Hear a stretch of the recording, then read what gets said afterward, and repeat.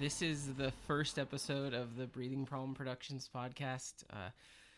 I'm Rusty Kelly. And I'm Emelia McKay. And this has been a long time in the making. We're dealing with the first, we got microphones and we set everything up, so there might be technical stuff, but I think we're okay.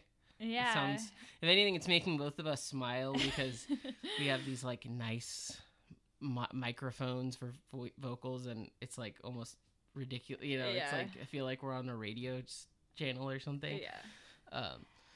So it's almost like kind of takes a little getting used to in terms of hearing your voice in this other way. Yeah, definitely. But I know everyone's listening to this and they're groaning maybe a little, going, "Oh, another podcast." Ugh. Yeah. Hey, do we need another podcast in the world? Probably not. But God knows we've helped release or record 1 million harsh noise tapes and PE tapes that probably don't need to exist. But hey, we want them to. So for the few people listening, thank you for listening to this podcast. There is no Patreon or anything. It's all free. We're going to be putting it on we're going to, I guess, make like a website with a feed, and then going to try to put everything on Spotify, on YouTube, whatever we can, so it'll just be easy and free to listen to. There's no, paywalls or anything, which, not that there's anything wrong with paywalls. I support plenty of Patreons. I know you do too. Mm-hmm. But for us, this thing is just easier done. I think that in the free sense, I just don't want to set up a Patreon right now or deal with that. Totally. But so one thing I wanted to say is we're gonna do what we're calling Breathing Problem Productions, like normal episodes or regular episodes where we talk to each other or a friend about either the history of BPP or noise or films, so whatever we like. And then also there's gonna be like comedy sub episodes that I might be doing. So, expect that. We're going to try to do this once a week. Who knows if we'll stick with it, but that's the plan. And I guess for the first episode, the plan is to talk about how Emelia and I met and our history together and stuff. So, Emelia, when did we meet? We met at the beginning of 2012 at some kind of party. I think you have a better memory of the very first time we met more than I do. Yeah. But we mostly started hanging out all the time in the late summer of 2012. Yes. So it had been a while since we had first met each other, in passing. Yeah, I remember meeting you in February 2012. I met you through our friend Gilbert, who's not with us, but I'm sure we'll be talking about him a good amount. Gilbert Cruz, rest in peace. He was our roommate and friend, and Emelia. I went to high school with Gilbert at Garza in Austin, Texas, which is an alternative school, and it's just one of those schools that have just dropouts or whatever. I went there too. Yeah. I mean, that was how people viewed it. It was the Austin, Texas school for, they called it for pregnant kids or right. But it was just the Austin alternative school near the end, or it still exists, right? Yeah, it does. And lots of weird artistic kids went there. Yeah, Gilbert was one of them, and I think the first day that I stepped on campus, he was one of the first people who talked to me. Really? Yeah, and he just embraced me, and he knew that I was probably kind of weird too, and just funny in our own way. We just clicked in that way, and yeah. He was the funniest person I ever met. Even back in the day, he just was so himself, and in high school he just didn't give a fuck. He wore whatever he wanted, and he was kind of the coolest person there. Yes, in a lot of ways. He just knew more about he was much more grown up than anyone else I really knew. Yeah, it was into. I mean, when I was out of high school, obviously I was in my mid-20s in 2012. Emelia was 18, and I met Gilbert when he was still at the end of him being in high school. And when I met him, I didn't know Emelia yet, but we talked about Dennis Cooper. I got him to read what Dennis Cooper book. Let me look up which one. We can cut. Totally. I'm like forgetting. I think I know. I gave him Closer, which is the first book in the George Miles cycle. Mm-hmm. See, that's how nervous I am in a way where I was forgetting like one of my favorite authors' books. Yeah, of course. And Gilbert said he related to it a lot. Gilbert was very openly gay, by the way, and was into fucked up, weird, dark shit, and was this very open dude about his sexuality. Upset, pissed off lots of people, which me and Emelia really like those kind of people. Mm-hmm. To this day, if you mention Gilbert's name in Austin or other places, you either have someone love him or hate him. That's kind of like no in between. And I know that's like a cliche, but it's 100% true with Gilbert. It's completely true. I met Gilbert too, and he made actually a fan video for the Breathing Problem album. This was before Emelia was in Breathing Problem, but at the time, Mason Tucker, a friend of mine, and I made an album called Reactive Attachment Disorder, which was the second Breathing Problem full length, which that could be its own story and episode, because it was made in the spring of 2011 when I was addicted to heroin. I've been 8 years clean, but I was a crack addict, heroin addict, and that album was made under the influence of many of those drugs, and needless to say, fast forward, Gilbert made it a fan video using, I think, clips from Begotten and Goddess Bunny footage. Anyway, mm-hmm. So back to you. You and Gilbert meet each other going to high school, and then I became friends with Gilbert separately. And one night, it was in February 2012. I was, trying to get off drugs. It hadn't hit yet. I'd become addicted to heroin and crack in October, November of 2010, and Halloween. The first time I ever did heroin was Halloween 2010, which is makes sense. Yeah, and it's a significant day 2 years later, because that was really when it was kind of this commitment to being together, and after that, you immediately got on Suboxone, and it's all history. Yes, I'm very open about medication I take. I still take Suboxone, which no shame. I'm a sober person, and my life is so much better. And I have no shame in saying I take Suboxone still. But yeah. We met Gilbert. We meet him at. I met Gilbert going to this party. It was like a Friday night. I had nothing to do. I was trying to be off drugs, but it really hadn't stuck. And I remember seeing Emelia. I think Avenue H. Yes, at this house that kids hung out at. And I remember we went to this party at 24th Street Co-op, I think. Mm-hmm. And I remember getting in your car. What kind of car did you have back then? I believe I had a... Was it your Camry? Wait, did you have a That was the champagne colored Honda Accord. Mm-hmm. And it had 4 doors. It was messy because I basically just lived on people's couches at that time, and right.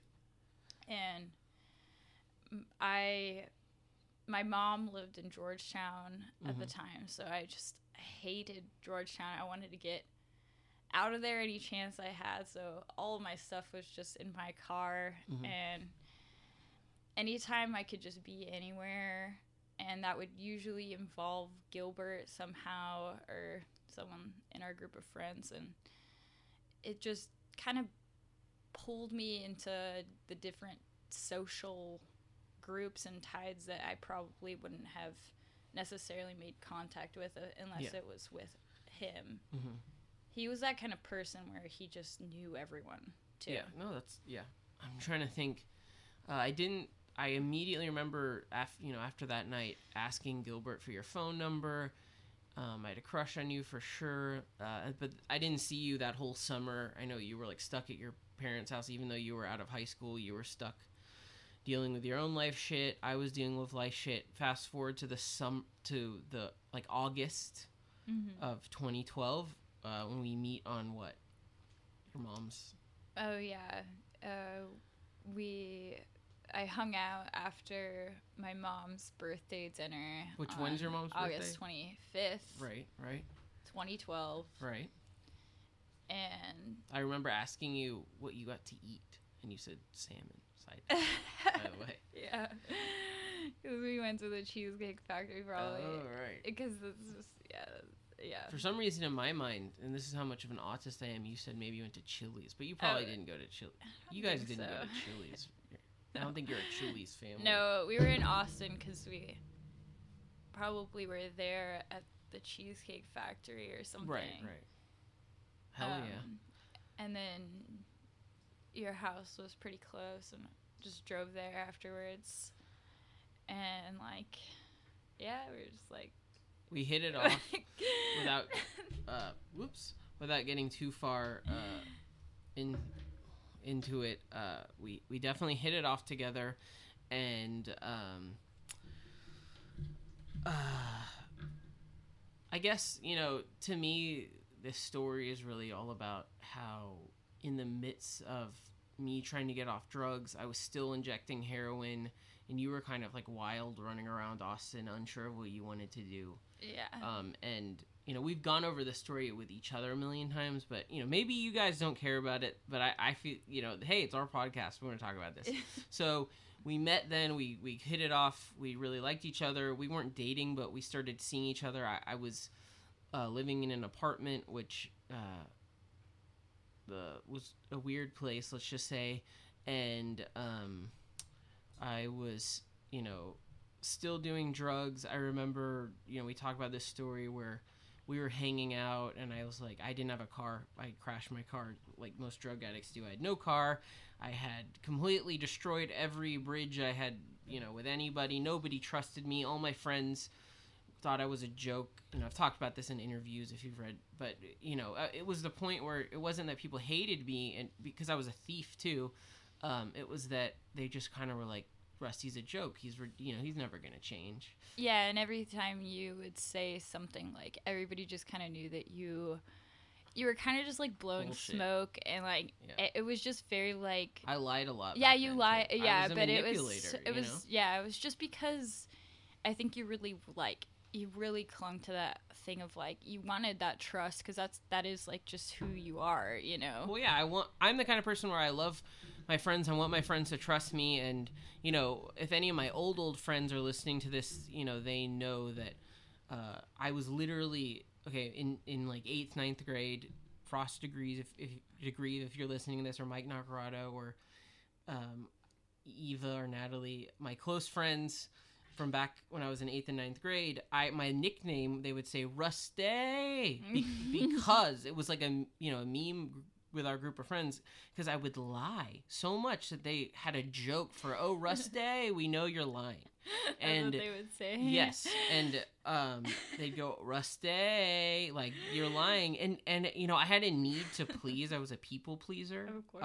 From my own, shit in my life, from my own, traumas and whatever. That sounds, it's an excuse. Or I think it's more of where this behavior came from. I wanted to please people. I wanted to make them happy. I didn't want to tell people bad news. I mean, I still don't like to, but I do it. And so I would just tell people what they wanted to hear.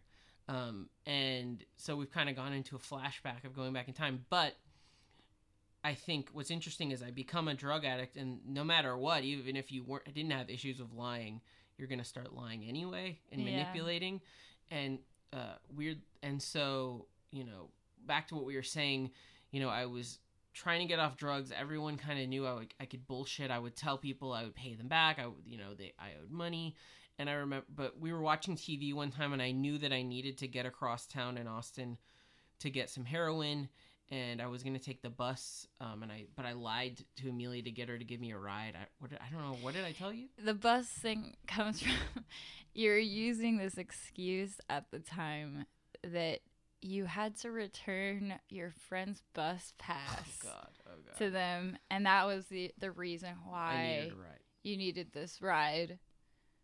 And we showed up to the house. I was 18. I didn't do it, like any kind of drug, right? Besides smoking, but there's just a vibe when you're like, knew what the fuck was going on. What's going on here? Right. You want, like, you don't just want me to like drop you off or something. It was very like I felt used, but in this way that like I also felt really bad for you because I knew that it wasn't like your choice like altogether to just bail like that, like right, because if it were you would want to like continue like hanging out, right. And so instead of taking that personally, I was like, I did like just probably one of the most mature things around that time for my age. I was just like, no, don't take the bus back, because my plan was I was getting her to drop me off under bullshit pretenses at the friend's house, and I was like, oh, then I'll just take the bus back. But the point is you were like, look, I know this was all some dumb bullshit excuse. I'll just drive you back, even though I know you have drugs. Yeah. And, you know, I guess people are probably listening to this like, oh, God. But right after that, you know, you dropped me off. I think we watched a movie. I never did drugs in front of you or anything like that. But after that, I pretty much immediately got in trouble again, went to a detox, and you were just kind of gone. I think in your mind you were probably like, fuck this, I'm not hanging out with a drug addict, which is good. Yeah, it was... You were not interested in me as a drug addict. No, it wasn't like I wanted to do that out of like the mysterious factor of like getting involved. In fact, I was like, I have no idea what I would tell my parents if they knew what was going on. Like I knew immediately like the implications of being involved with you was like the most like predictable thing of my path at that time. And I was like, Emelia's gonna start dating a fucking junkie. And if my parents knew what was really happening at that time, it would have been like they would have totally intervened and been like, why would you ever consider seeing this person again? Right. So it just was that kind of thing. Even after we were together, like actually in this steady relationship, it was really hard for me to come out and say, like, you know, that I have a boyfriend who has had issues with drugs in the past. Simply because I just didn't want anybody to be now, worried about right. me But weirdly enough, like now your parents know I've had issues with that. I mean, but it's also easy to say, oh, I've had issues with drugs, but I've been sober for 2, 3, 6, you know, now 8 years. But the point is that Emelia did not want to date me or wasn't interested in me with drugs. I get out of a detox. I keep trying to hang out with her. She just blows me off kind of for the most part, which is, in my mind, a good thing. And finally, I get on Suboxone, and, you know, I never did heroin again. I remember the last time I ever did heroin was in October of 2012. I was at a drug dealer's house, and, you know, anyway, I don't even want to... Whatever, it was like a really bad vibe. And I got my mom to take me to a doctor, a Suboxone doctor, and I started doing Suboxone then. But I think what's interesting is we start really dating. You give me a chance. We were living at my mom's house in West Austin, right? Yes. We were fighting a lot. Yeah. But I mean, we talk about this, that we were like arguing and fighting, but I also feel like we were like learning to express our feelings and talk to each other. Yeah. And I don't know, I didn't go back to drugs. Like, yeah, we kept ourselves in this kind of almost controlled like environment where we could watch each other and like have each other's backs in this way. Right. And it was just like kind of like we had to break out of like not needing anything like outside of that, right? Which felt at the time like this kind of pressurized like environment. Environment that really pushed this kind of catharsis. Yeah, between us, that it's like we were sharing this kind of cathartic, like having, when people talk about going on like a retreat and that they like they're gonna deal with their shit and they're gonna fucking confront it. I feel like we were just confronting each other's shit, having long conversations every night. We weren't making art together necessarily yet. We'd see people like Gilbert and other friends, although I had to kind of stop hanging out with a lot of people I loved, not because they were heroin addicts, but just because it would lead back to shit.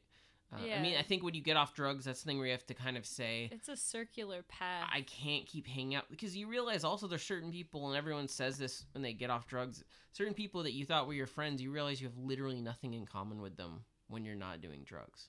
Like you have nothing to talk about. Yeah, there's a language that, you pick up around each other, but then outside of that, like if you want to like develop anything else, it's like it doesn't. There's really nothing. It's not there. I mean, fit in with it. It's really sad, people that you love, but you realize like if we don't have like coke or crack or heroin to like do and talk about, and we have nothing in common. And I think probably if you put it down on paper and said like, should this relationship have worked, most people would have given it a no. Yeah. But what's weird is, we lived at my mom's for a couple months. Really, we only lived at her house from October to January 2013. But it felt way longer in a way. But we moved into like a crummy little apartment with a roommate who was friends with Gilbert. And we had phones that had like roaming internet, but there was no actual internet at the house. But we didn't have a computer. I had no computer.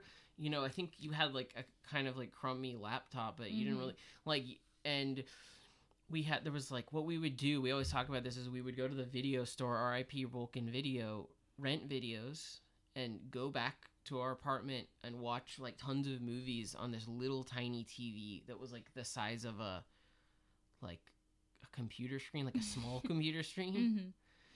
And which I love. It was a fun time. For sure. And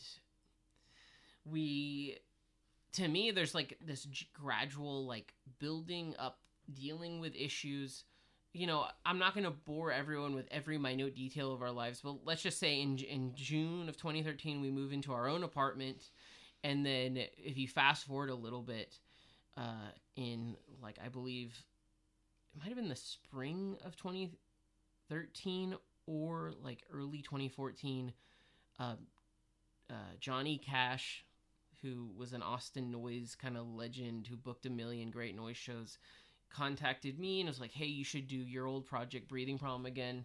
It's like 25 minutes into this podcast and now we finally talk about noise. But I feel like I wanted to kind of give some details about the beginnings of our relationship, how it started, and how it was really at the beginning focused on both of us not trying to fall back into self-destructive habits. Sure, of course. And all of it like builds this kind of like just our own particular language that became our version, my involvement with Breathing Problem, which it kind of turned into me writing about like our relationship, and especially that time that we were just talking about, basically. And well, when Johnny Cash, hi Johnny if you're listening or if you somehow hear it, he really was like, hey, I think Breathing Problem was great. Breathing Problem, its earliest incarnation was a side project of my main band Total Abuse. The earliest Breathing Problem stuff was pretty much like, at the time, the things that influenced me, aside from the obvious like Peter Sodos's writing and his Buyer's Market album, but I was listening to tons of California harsh noise, like from the early 2000s, which was Impregnable, Pedestrian Deposit, and all those kind of related Hallow God, Monorail Trespassing stuff. But anyway, so the earliest breathing problem stuff is very like harsh noise. You know, at the time, wall noise had really become its own thing. The Total Slitting of Throats collab had happened. The Rito was blowing up, and so all that stuff that very much so like direct plug in harsh noise crunch was the early BP stuff. That's something else we can talk to. Like, but anyway, Mattress on the Floor happens, which is basically a harsh noise album with some PE. Then, like I said, Mason Tucker, who just for that album collabed with me to make the second BP album, Reactive Attachment Disorder. Anyway, so for like 2 years, nothing had happened. Johnny Cash hits me up and says, "Do you want to play a show?" Okay, and I don't remember the exact date of the show, but it was at 1808, RIP 1808, the greatest venue in Austin, right? Yes. Would you say the greatest venue? Absolutely. What can we say to people to introduce what 1808 was, by the way? It's in this part of Austin that's from in East Austin. It was on like it was considered like a drug area, but it really wasn't that bad. 12th and Chacon. Yeah. And it was run by this dude named Gene. Gene's amazing. He's my Facebook friend. He's a retired dude going on, or at least before COVID, was going on lots of like cruises and vacations. But he owned this bar 1808, and he was this African-American old dude who he told me he was the first African-American man to graduate from the UT Business School. I don't know why he would lie to me. He was just this great dude who let punk and noise shows happen in Austin, and he just really let us like people like Johnny and other bookers do whatever they wanted, as long as people paid and wait in long lines for the bar service, which is known to be crazy because it felt more like a house show where there happened to be like a bar. Yeah. In some ways. So I'm sure if you talk to Austin noise people, they'll talk about 1808, or they should, because it was just a beautiful place. Johnny, I know, was booking a show, and there's either video footage, there might be at least some pictures of it, where the earliest like breathing problem is back was, how did I say, I want you to be in this? Did I just say I want you to do this performance with me? I think it was just like a natural like thing, mutual thing. I'm right. Sure you did ask me, but it was just like happened. Just something I don't remember the exact conversation. I wanted to do also because it was a kind of non-traditional thing. It was because I had basically no gear at the time. All my gear had been obviously sold back when I was doing drugs. I hadn't been by then. But let's say, I believe early 2014, I had, been sober for almost 2 years or whatever, a year and a half. But, all I think I had was like some contact mics and some distortion and delay pedals. So the set, I believe, was like basically like vocals with a delay and distortion. And then you would sit in a chair. I think we did this set a couple times. Yeah. You sat in a chair, and there was a kind of physical where I don't want to just say I yelled at you, because I feel like that's like simplifying it. I'm not trying to sound pretentious. That's simplifying it, okay? But I guess we could say early breathing problem, or all breathing problem, it was about expressing the healing, like our relationship. And I don't want to, we don't have to get into gory details about people's sex lives, which I'm fine to talk about that shit if we ever choose to talk more about it. But let's just say we had really connected, and a physical kind of BDSM type relationship was very important for us. And to me at least, it was part of why both of us were really healing and helping each other, like helping. Our lives were getting better. Our lives we were healing as people. We were getting sober and not self-destructive, and I think that was one aspect of it. So right, it felt like an extension of the most potent thing that we were dealing with together, but it was something that like we could do for the first time in this way that was like channeling all of it, right? And it just had a feeling to it that just it just spun everything from there, right? It was, to me, it was all about, even my art or whatever you want to call it, even, total abuse and breathing problem. I've always been interested in sharing hidden things, personal things. Total Abuse was never a band that was about like hardcore like tropes of like, you stabbed me in the back, bro.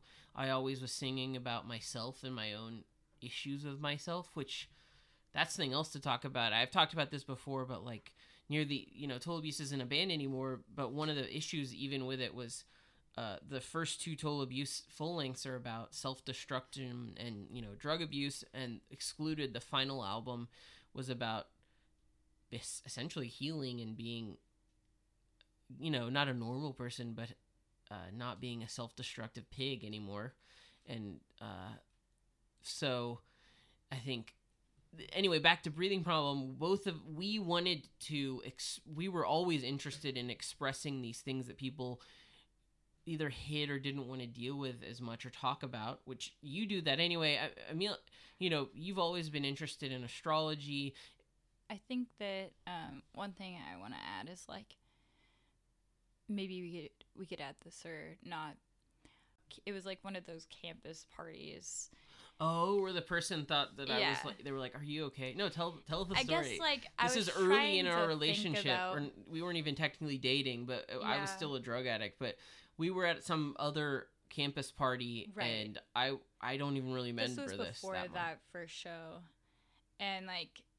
It was just years before the show. Yeah, it was just a sorority girl who went to UT with her, her friends and possibly her boyfriend, and she like looked over at both of us and then came up to me and she was like, "Hey, do you need help?" And I wasn't like something? Yelling at you or hitting you. No, there was no like direct reasoning. But there was this kind of like expectation that like I did need some kind of like, because of my aura. I had like a menacing weird aura, and I had this aura too of like as if I needed some kind of like intervention or like help from someone, like please save this person, like I don't know what he's doing to her kind of thing. And but you kind of loved it because you were and like, no, I'm fine, right, exactly. And so like the same thing happened when we would play shows together, where I felt like this kind of power in the idea that there was like nothing that could happen to me. But on the outside, like the way that it looks is just so different, and like how because it's playing with the expectations of like a woman in trouble, that a man who's being physically aggressive or even in any way psychically aggressive, whatever you want to say, that woman is in trouble and needs help, and we need to teach people to help that person. But I think what's amazing is we end up being super good for each other and healthy, and by this time, especially in 2014, we were like living in a great place. I think we did. I don't know if we had our dog Una yet, but we were in a really good spot. So it's like being able to play with these expectations of. Oh yeah, totally. Of what? Being in danger, being able to, because in a private context, BDSM is, this dangerous. This is making a broad generalization. Like, is a dangerous act within safe, trusting context. And the early breathing problem stuff and beyond is like this dangerous act, but it's almost like you're telling people like, no, you can't help me. I'll let you know. You know what I mean? I don't know. It's complicated. It is. But you're playing with the audience's expectations. Yeah. Among other things, I guess. What else? In this thing, you'd be sitting in a chair. We might be able to add pictures or link video, and I would fucking, be yelling through the microphone, so there'd be this kind of the audio was more of a reaction to the physicality, which is something else we would play with later. But I think we both knew that we, to me, it isn't as simple as like we were like freaking people out and making them uncomfortable. All the best performances make you uncomfortable, at least in my mind. To me, it was a little more complex than that, to where yeah, where you can, you know, mess with the expectations or like the appearances of something that, you know, it might not seem like it, but it's like actually like transformative, like almost like mutual giving over of like power, which it's like hard to put into words. There's this private exchange happening between us, but it's also happening with the audience in this passive way. That's what's interesting is we knew we wanted to do this thing without even planning it out. It's what came about, the energy that we felt that was just beautiful, positive energy. I mean, we're the kind of people that we like uncomfortable things, and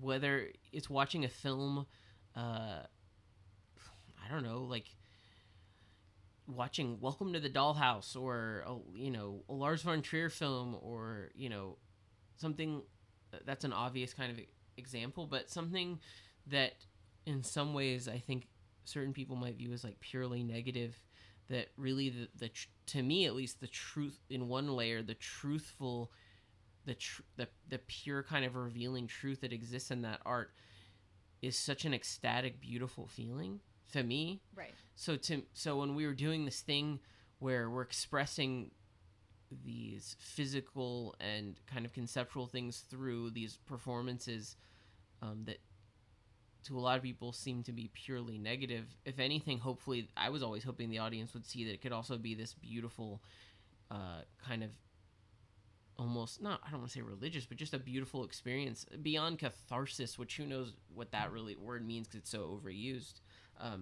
But just, we could that's the first breathing problem performance, right? Where we're not even really fully planning it out. And then if breathing problem, we're known, especially in the Mattress on the Floor era, for the physical performances that we did.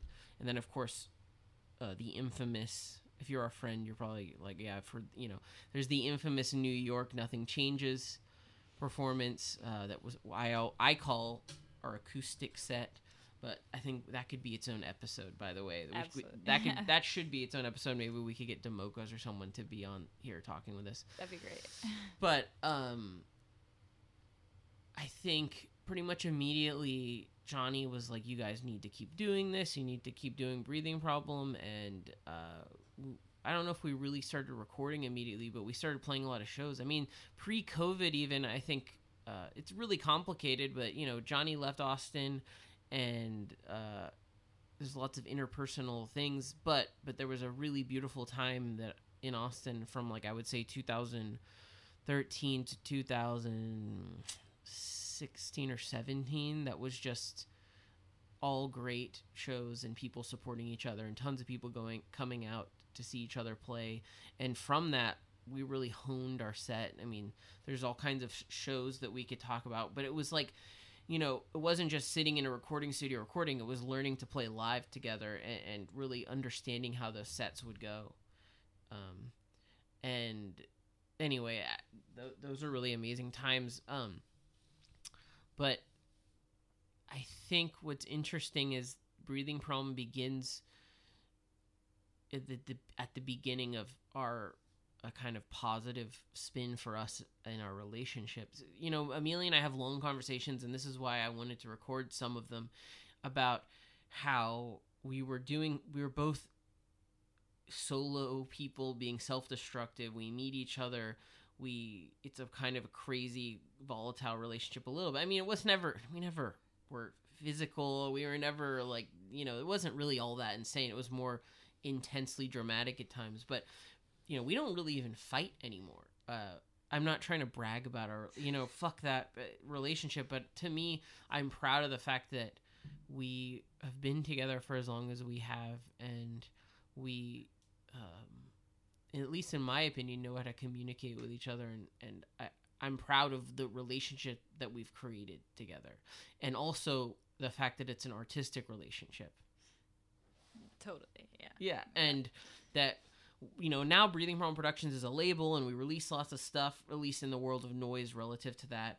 We also have lots of what I call in-house Breathing Problem Productions, things like Interior One, Concave Convex, Mental Abortion, Sectioned, Teal Sling Ministries, which are all me and Emelia. Mental Abortion is other people too, of course, but it's just me and Emelia, and it's there's different sounds and different concepts, but Breathing Problem was the beginning of that germ. Like, now I would define, like, I'm so OCD, I put Breathing Problem Productions projects in little boxes, but Breathing Problem to me is always going to be about our relationship, right? And about romance and love and sex.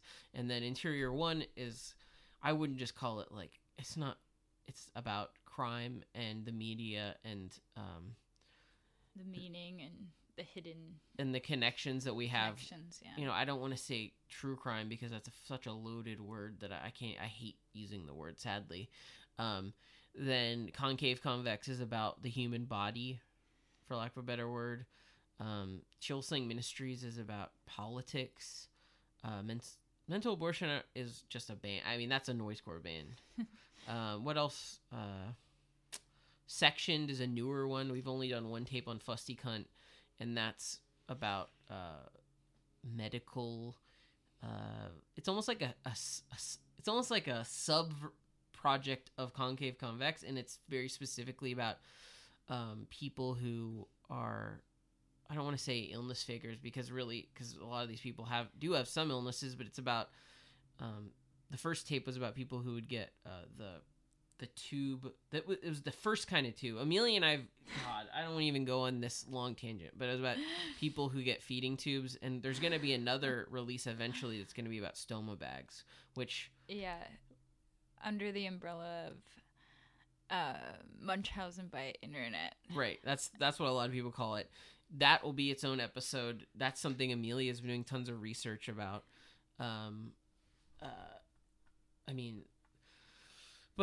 But if we zoom all the way back, Breathing Problem begins with this show. We start talking about what we want Breathing Problem to be, and we start really seriously doing it together.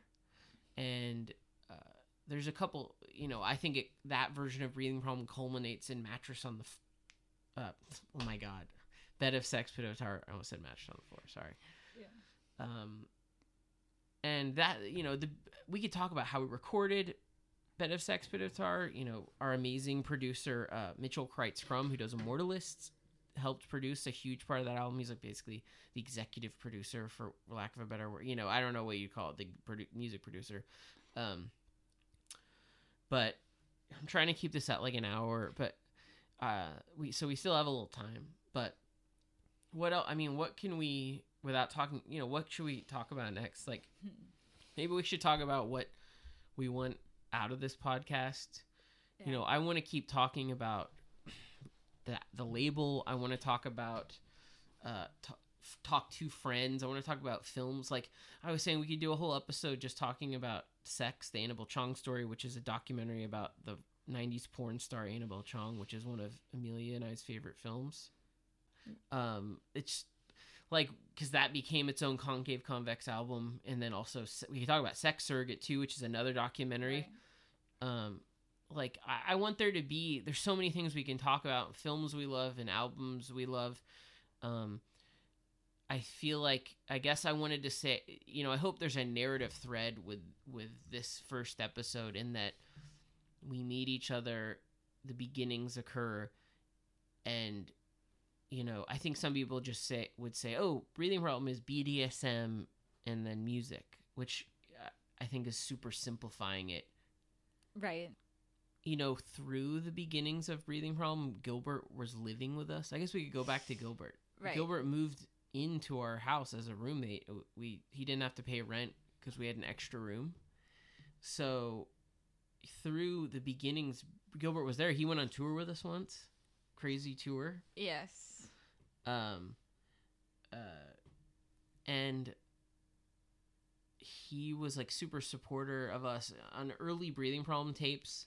There's Gilbert does vocals on one song. Right.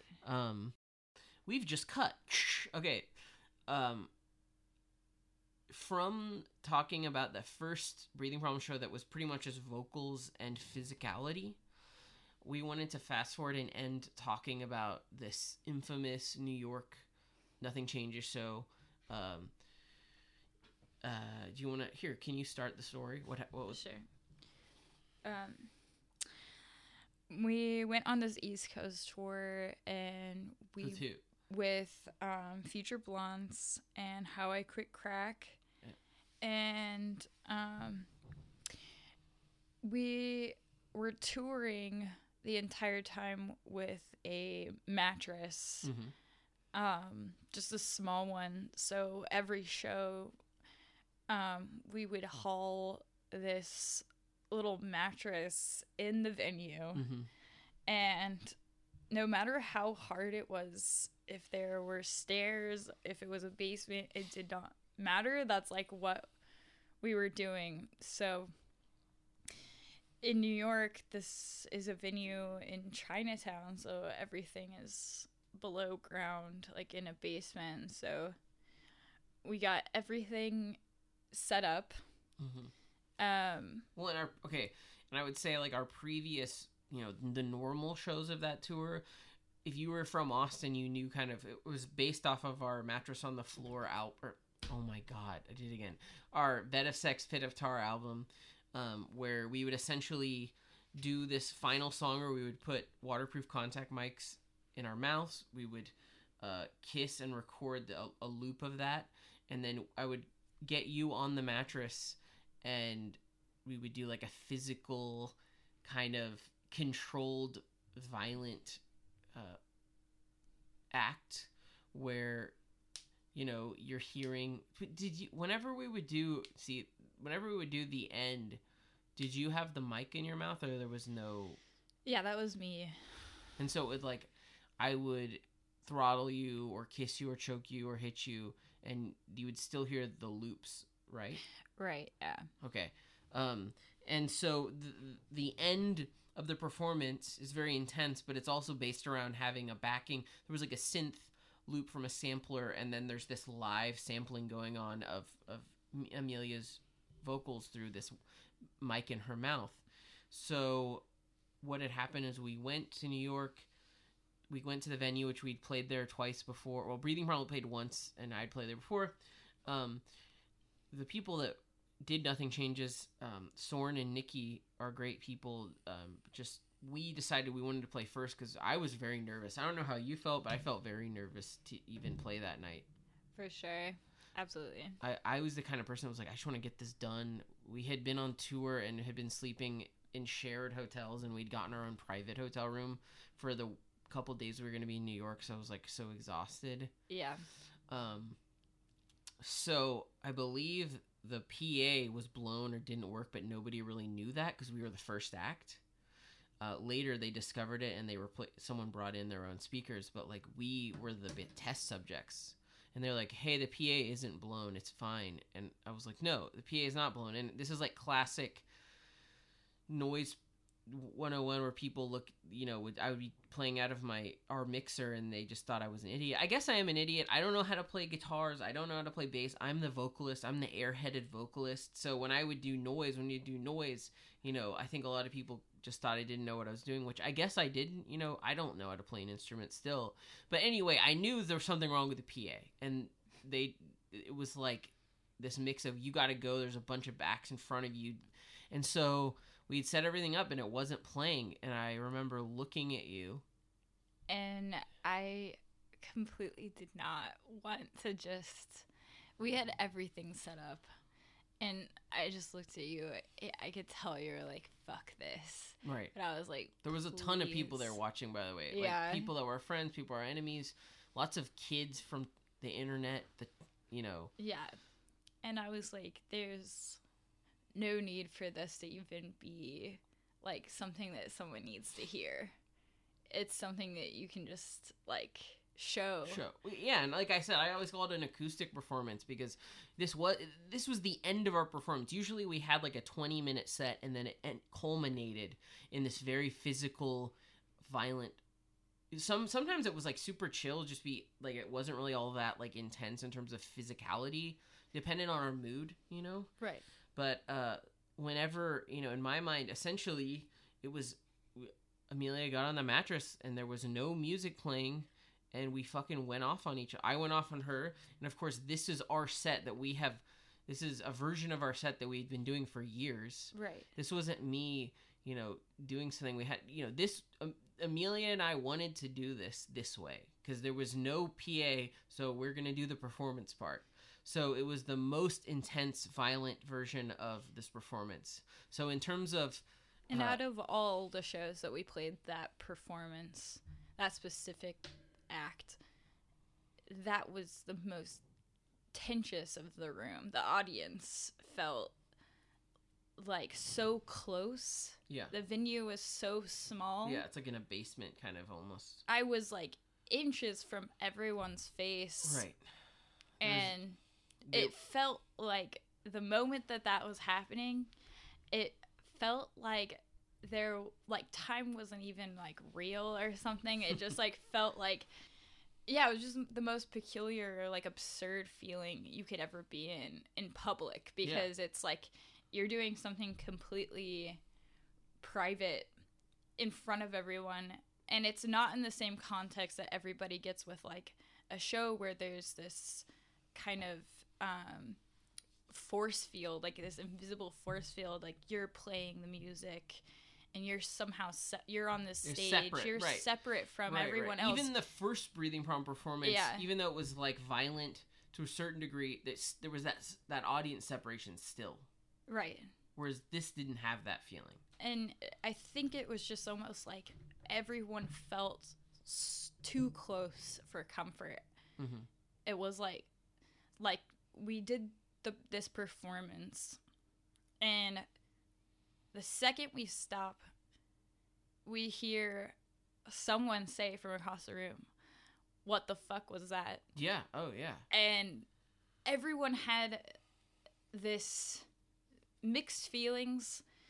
Some girls approached me and they were like, "Please explain what just happened." They wanted us to give trigger warning. They wanted Emelia to give an artist statement as if it's fucking art school. One guy who had recorded the video, which I'm assuming is deleted now forever, which we've always wanted to find, was yelling at me, calling me like a piece of shit. I think it's very telling that they thought I had somehow talked Emelia into this. This is supposed to be this transgressive, extreme music night, and keep in mind the people that run the night, they all were totally accepting and understood it. I'm talking about some audience members. Their preconceived notions were that that I had somehow pushed Emelia into doing this, and I was just some violent piece of shit guy, which is hilarious to me because these are supposed to be like forward-thinking people, and sure, and it's not. They just assume the man did all of the work, which is just a very sad state of affairs. Because this was people from Austin and that were on tour with us or that had seen the performance before knew, of course, that we had been, for lack of a better word, workshopping this thing for like 2 years. So of course that wasn't the case, but I love seeing that kind of hypocrisy. I've probably talked about this before, maybe so many times, but to me it was this amazing expression / proof of this total, I don't want to call them posers. Of course, a lot of these people were posers, but that they were interested in the kind of Tumblr aesthetics of like reblogging a throbbing gristle band photo of like, man, they all look so cool, or a White House poster or something, but they weren't interested in the meat of whether it's industrial culture or power electronics or noise. They were completely turned off. They wanted to be essentially shown like a techno show with whips and chains, and they could go home and say they did something fun. And I'm not trying to say what we did was objectively good or bad. People could have hated it, but I think it's amazing that there was this intensely, like, people were angry. Right. It definitely exposed something right there. Right. To people, and they didn't know how to swallow that. Yeah, at the time. Yeah. Then it's like, the next day there was posts about it. There were people, upset or talking about our artist statement.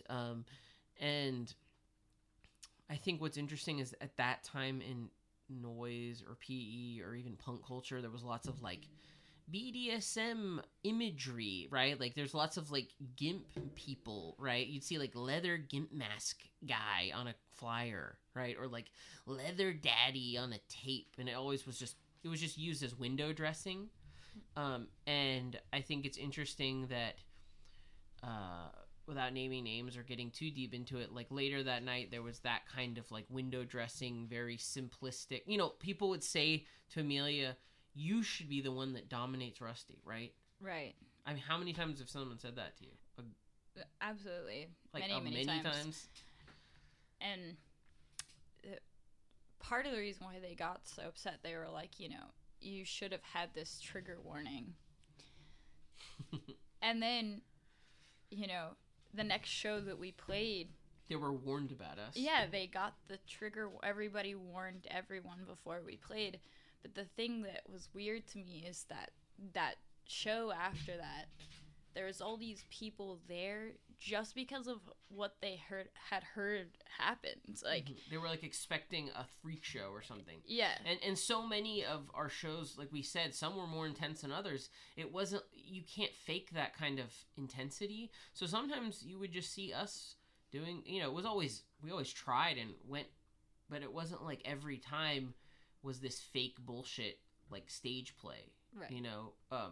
So sorry to say the people that were expecting some kind of show got our set, and it was great, but it wasn't as intense as the acoustic set. We didn't need it to be as intense. Right. I think, but because they had been warned, they still kind of took away the same feelings from it. That was like whatever their preconceived notions were. Yeah. I think, luckily that you could easily reduce everything we do to a kind of, this is just a BDSM performance live. And in some ways that's fine if that's like, because to me, BDSM is like a very complex and personal and great thing. It can be bad or good, whatever. It's just a form of something. But I hope that people see that it goes beyond that. And I don't really want to have to explain that all ins and outs of it, which kind of, and I guess in this episode we kind of have been talking about the things we love about those performances. Again, there's a kind of feeling of we're doing something intensely personal, but also acknowledging that the audience is a part of that personal act. And sometimes that audience will fail to understand your point of view or where you're coming from. Mm-hmm. Or what that has to do, and that as a personally, just like the preconceived notion that Emelia needs to be protected from this guy who's trying to exploit her or use her to do this violent performance. When if anything is the opposite, it's the performance you workshopped and put into play and wanted to pursue. I think, I don't know. I'm not, especially in this podcast, I'm not really interested in like saying these are all people are like this, or these types of people are like this. Any group or scene or whatever can have that kind of those kind of hypocrites, for lack of a better word. But I think sometimes there's a beautiful experience in being able to reveal that kind of not just hypocrisy, but the uncomfortable feelings that exist from revealing something deeply personal within the space of, I think many people just want to be entertained. I mean, we could talk about the state of live music. Obviously it doesn't exist now because of COVID, really. Mm-hmm. But even before that, sometimes things felt like people sometimes were just going through the motions and just wanted to be shown a nice little show. And they could do their drugs, do coke or ecstasy or whatever, and get drunk. And something was in front of their face, and then they walk away, and that's that. I think, hopefully we at least give people, we always try our hardest and try to do performances that have like meaning and passion. Right.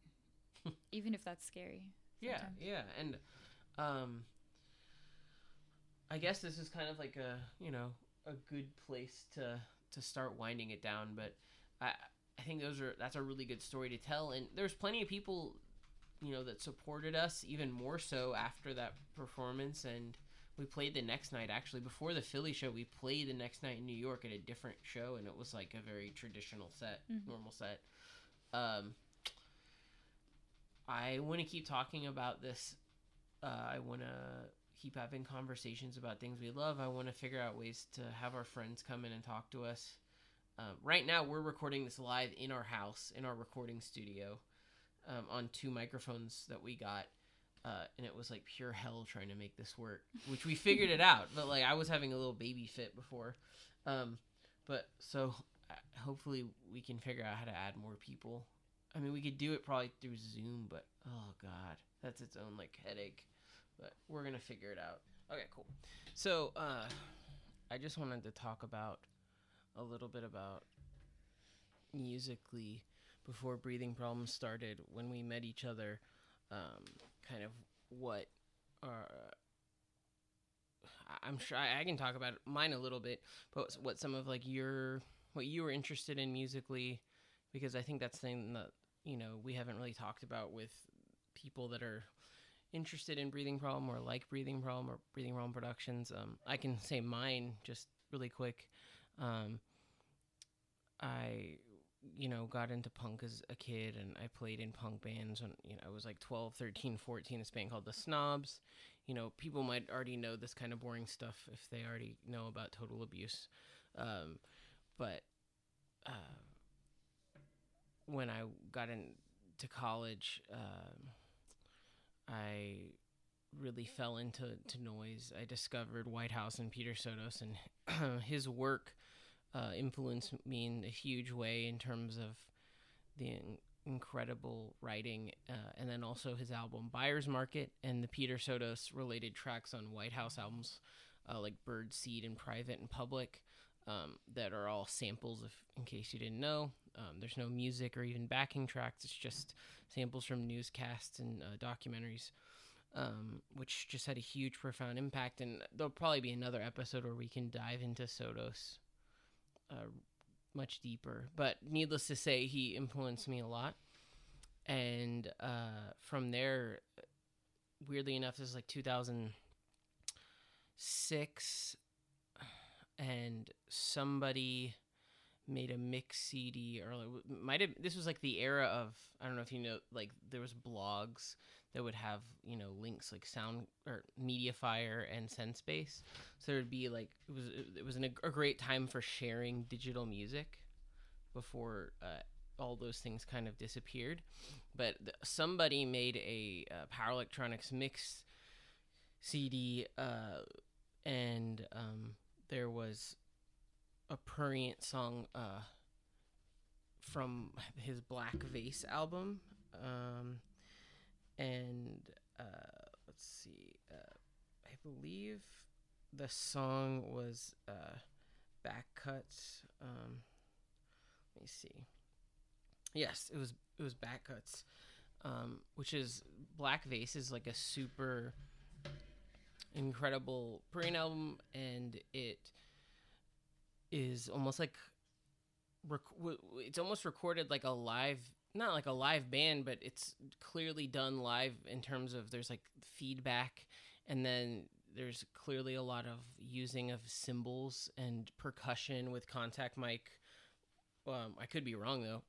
If you're listening, someone's listening to this and knows how it was recorded, but it's just, it doesn't feel necessarily like a harsh noise album or even a traditional like synth power electronics album. It feels very much so like this deconstructed live kind of ritual assault.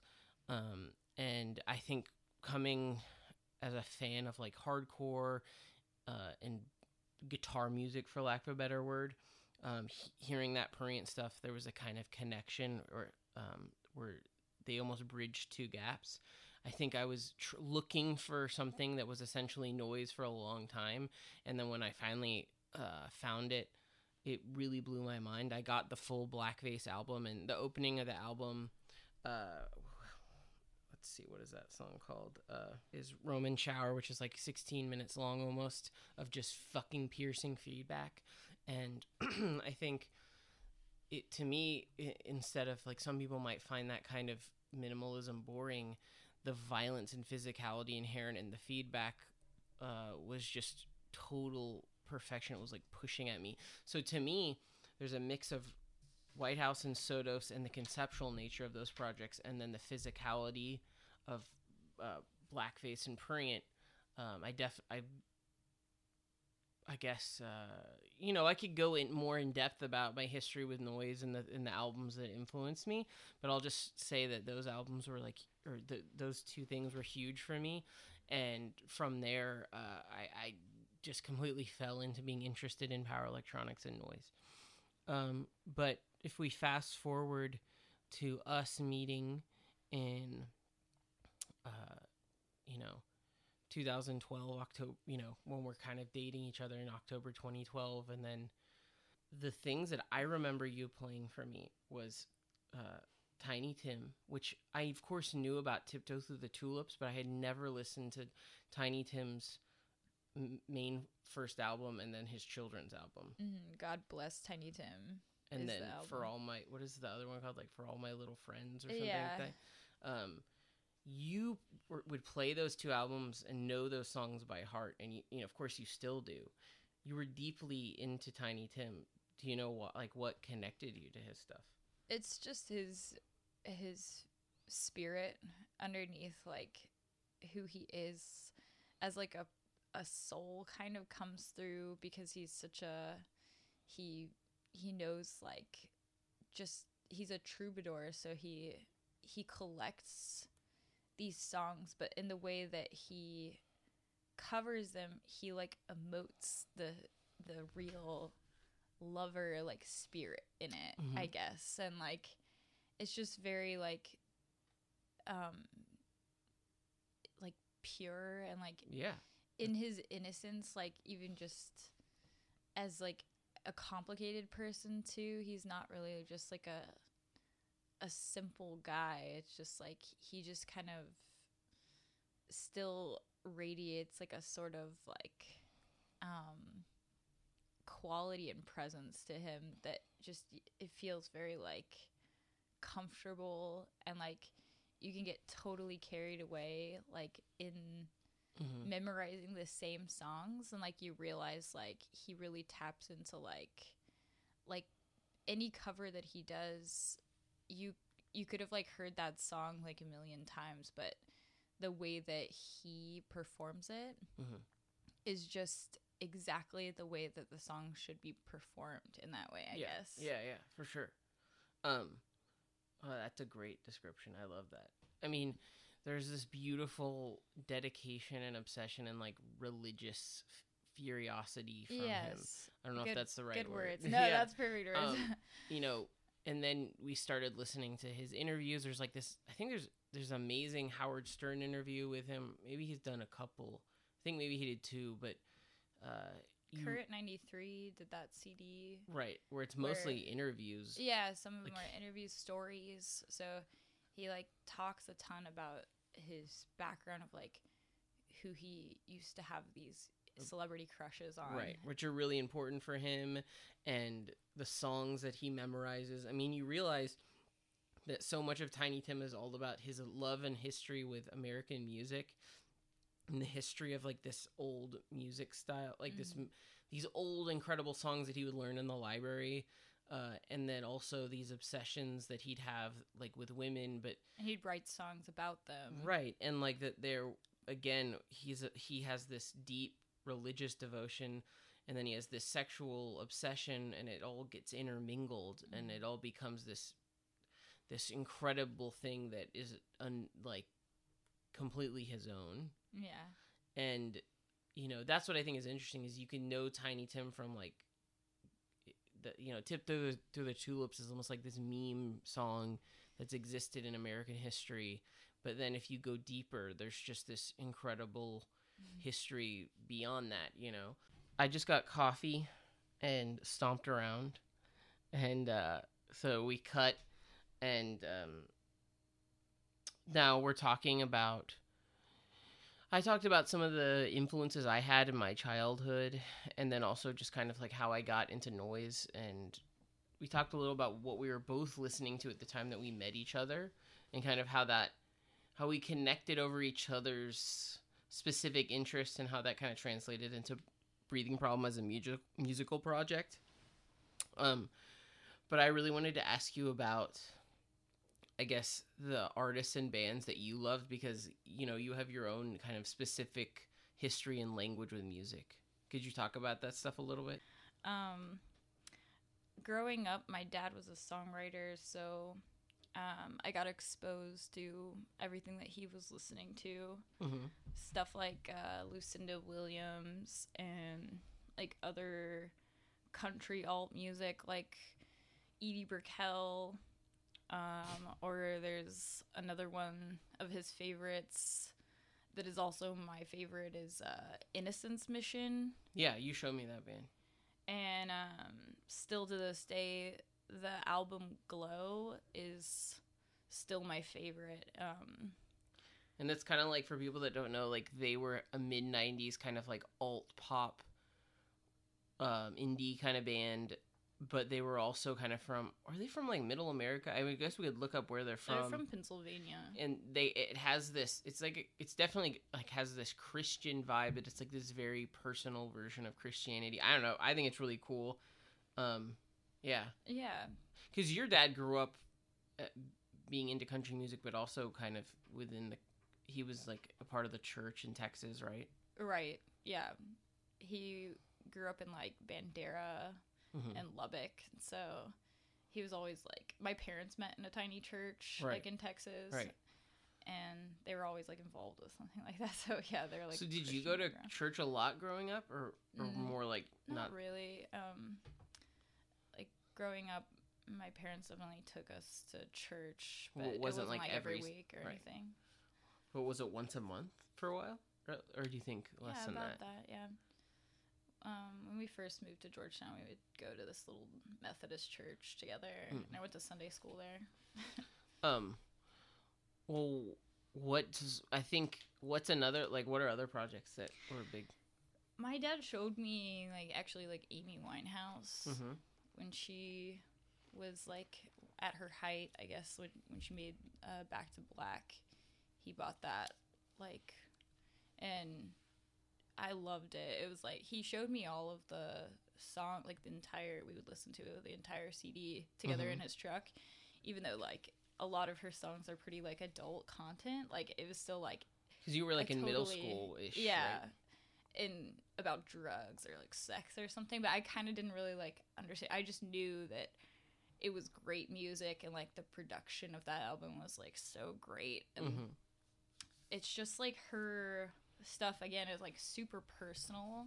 Every one of her songs is written to kind of her own personal account of her own language of heartbreak or having some crush on a guy who doesn't like you, or there's all kinds of stuff that I think that's what's interesting is I had never really listened to Amy Winehouse. When I met you, of course I knew the singles that were released, but whenever you showed me her the full albums, like you were saying, there's this very specific personal history that comes from the songs. Sure, yeah. That she's speaking about, whether it's relationships or stories, and it's just so beautifully exposed. Yeah. No, it doesn't necessarily. I mean, we're both big pop music fans. We love Britney Spears and Lady Gaga and all kinds of stuff. But I think even more so.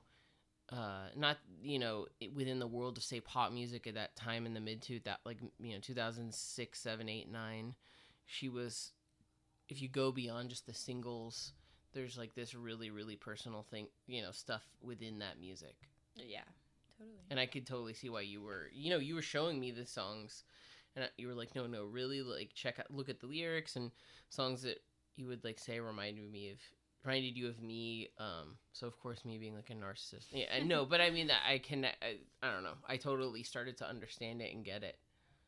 For sure, yeah, you can totally click to that, I don't know, real deep personal level of feeling. And did your dad listen to Tiny Tim too, or how did you discover his stuff? And I was just into my own like thing, like, discovering songs. Yeah, like I really like wanted to learn like ukulele, and would pick up songs on that because it's like so easy to learn. And well, I can, you know, those are like the first, like if you look up like ukulele chords, it's like the Tiny Tim songs will come up and that like so fast. So is that how you maybe discovered him?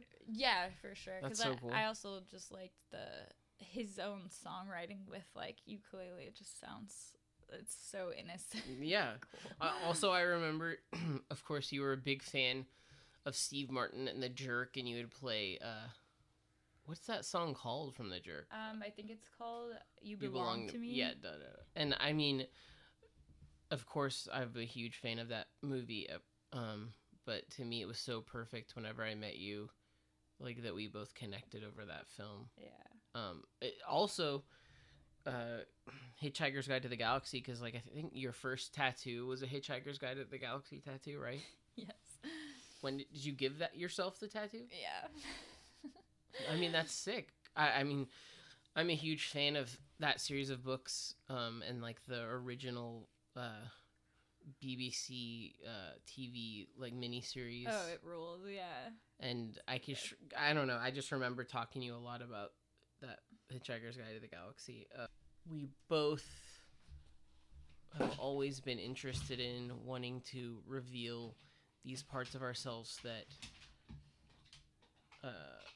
I think people don't always want to let out. Or even specifically within noise, there's like a faux version of that. There's like, I'm showing you this raw, brutal, you know, part of my life. I'm like this twisted soul, but really it's just like using tropes from the genre itself. You know what I mean? Right. So to me, even us showcasing romance and love and connection in Bed of Sex is something that people even don't reveal. You know what I mean? Okay. There's the obvious kind of like revealing the fucked up, disgusting shit you've done, or I fucked so many prostitutes, or blah, blah, blah. But not there's anything wrong with that. But I think also it's interesting to that talking about who you are isn't specifically within this kind of scene that we all exist in, isn't just through one channel. Or extreme aspect of you. Right. It can be extreme to talk about your deep connection and love to somebody, right? Yeah. And an obsession can be just as fucked up, a crush on someone, and like, you know, just as fucked up as, I don't know, like whatever twisted shit. Twisted fantasy. Yeah, and I mean, that's not to say like we don't like tropes. I'm sure we'll talk about it more, but like we started Mental Abortion together, and now Mental Abortion is Deformed Pig and Venom 84 and Zach Fogel, who all collaborate with us. But, you know, Mental Abortion was started with me and you, and, you know, really that's all about searching within ourselves to come up with the weirdest song titles, and but still in a truthful way. Like, I don't know, like within the genre of like noisecore or fucked up weird extreme music, I think one of the things I love is the people that do like thousands of song titles. You know what I mean? And it becomes like this method of creating this kind of absurd, surreal poetry. But whatever, that's for another day. But I love doing that with you too. To talk about that. Yeah, no, because you write, like, a lot of people don't know that, like, when Emelia sings in Mental Abortion, for live shows, back when you could play live shows, she always writes out a song list. So she sang titles. You know what I mean? Like, I never told her to do this because I'm just the kind of guy that would just scream. But she fucking always has a set list with her of titles that have been written in the past. Yeah. Why? What made you want to do that? I have to anchor my mind into the mood by exposing my thoughts, the most filthy stuff right beforehand to like, no, like I'm gonna come out strong with like every bit of like filth inside me. Yeah, no, like, totally. So, because it's like you don't want to just scream, you know, nothing, random words. You want to be saying it and feeling it. Yeah, there's always a story there underneath, like a concept. I'll usually, like, per night want to focus on one thing, like whether that's John Benet Ramsey or, like, I don't know, like the toy box killer, right, or what is that? The guy that the note, right, or the cassette tape that you wake up. The Karen Greenlee. Oh, stuff. Yes, the necrophile. Yes. Her interview that's in the first Apocalypse Culture was a big influence for you. Totally. Which is just like it's it's not maybe the most complex Apocalypse Culture article, but it's one of the ones everyone remembers and that I love because it's like the real, like, let's talk to a necrophile. Fuck sure. Yeah.